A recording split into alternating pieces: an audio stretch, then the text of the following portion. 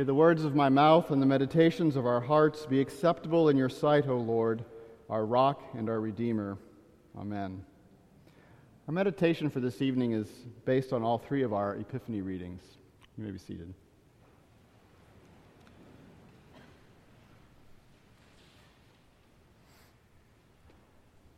Why are you here? No, I mean, what are you doing here?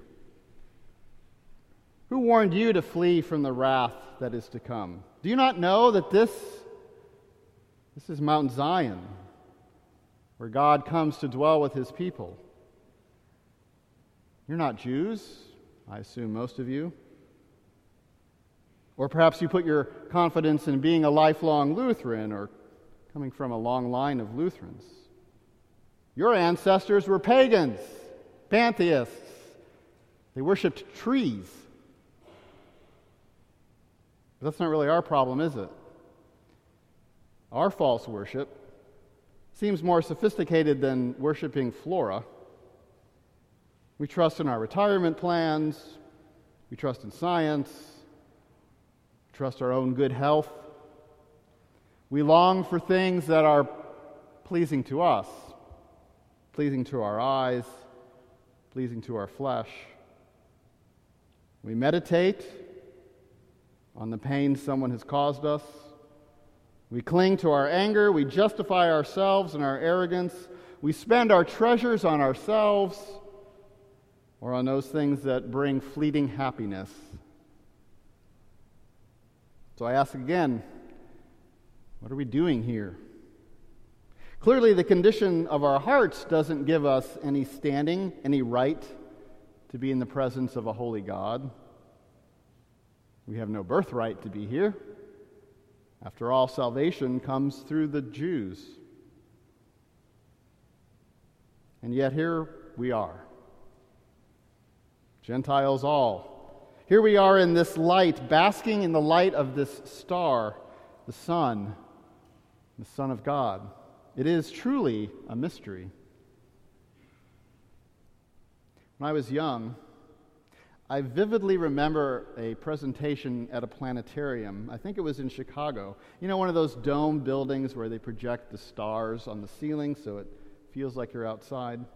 The topic of this particular presentation was the star that led the wise men to the Savior.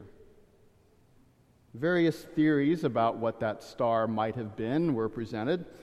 Perhaps it was a particular alignment of the planets, a new star appearing in some constellation, perhaps some unknown comet, or, the program concluded, perhaps it was a miraculous event in the sky.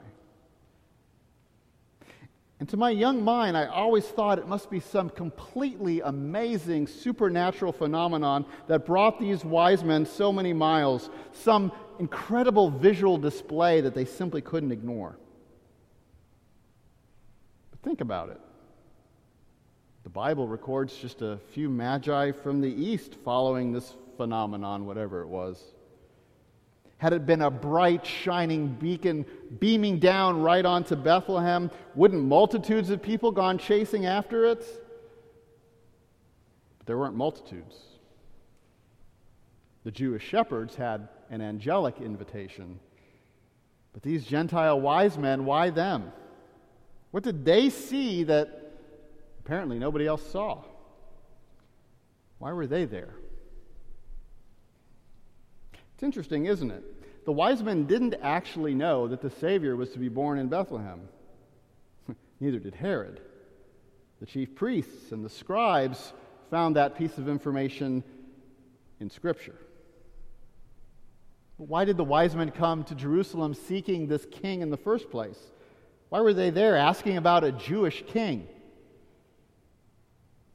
Notice the text doesn't say they followed the star to Jerusalem. They saw the star. They saw the star and they recognized it as the star of the king of the Jews.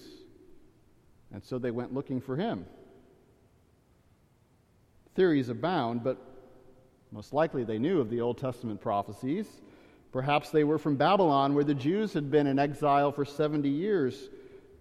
No doubt the Jewish scriptures were there too. God's word must have led them to see this star as something else, something more than some mere astronomical phenomenon in the sky. And God's word with the star certainly led them to Bethlehem. And you, O Bethlehem, in the land of Judah, are by no means least among the rulers of Judah, for from you shall come a ruler who will shepherd my people Israel. There these Gentiles would lay their gifts before the King, before God, the one promised of old to redeem his people. These are the first Gentiles to bend the knee and worship the Word made flesh, the first to bring him their offerings. That's why they were there. Jesus came to redeem his people, and now we see those people are not limited to the Jews, or only to the Lutherans for that matter, but all peoples. God reaches out through this Word made flesh in the person of Jesus Christ, the same Word proclaimed and preached, the same Word poured on your head in baptism, the same Word touching your lips in Holy Communion. Why are we here? We're here because the thick darkness of sin has been lifted. The Lord has arisen upon us. His glory is seen on you. We Gentiles, too, have been drawn to the light. Look around and see all the nations gather together, your sons and your daughters. It is a mystery why we are here and others aren't. This mystery is that the Gentiles, we are fellow heirs, members of the same body, and partakers of the promise in Christ Jesus through the gospel. Epiphany, it's really our Christmas. Christmas for the Gentiles, I mean, when God demonstrates that he reveals himself in the person of his Son, not only to the promised Israel of old, but to us, the new Israel.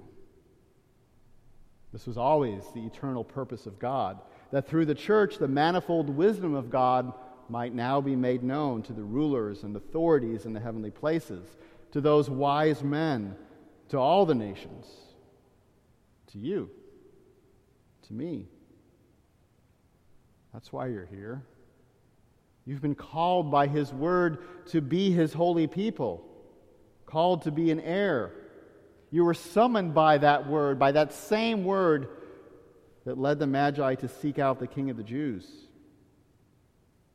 There's not a beaming beacon in the sky shining a bright light right on St. Paul Lutheran in Austin. It's just a place.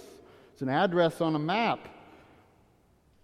It's a place where God has called you to be, so that you may meet him here, and you may worship him, and he may serve you.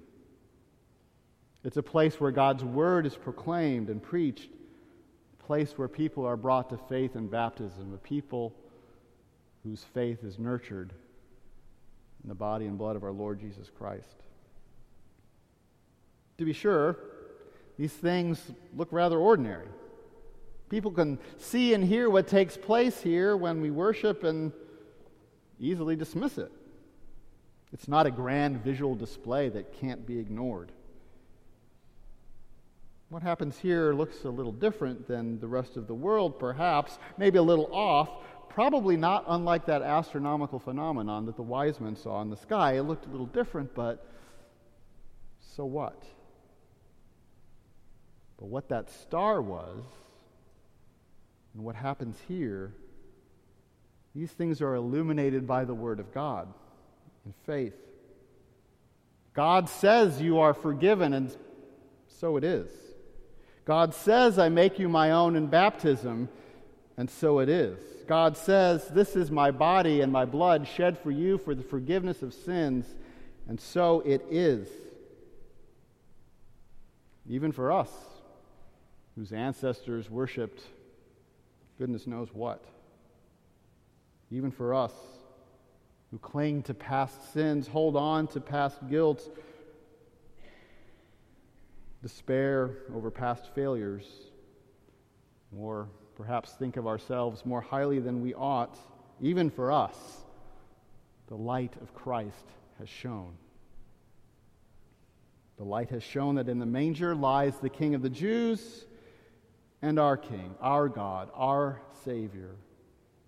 He holds all of creation in his hands, born of the Virgin, born as a man among mankind, and yet God of God, light of light, very God of very God. In Jesus' name, amen.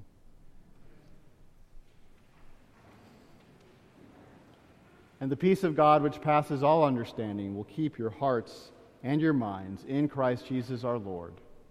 Amen.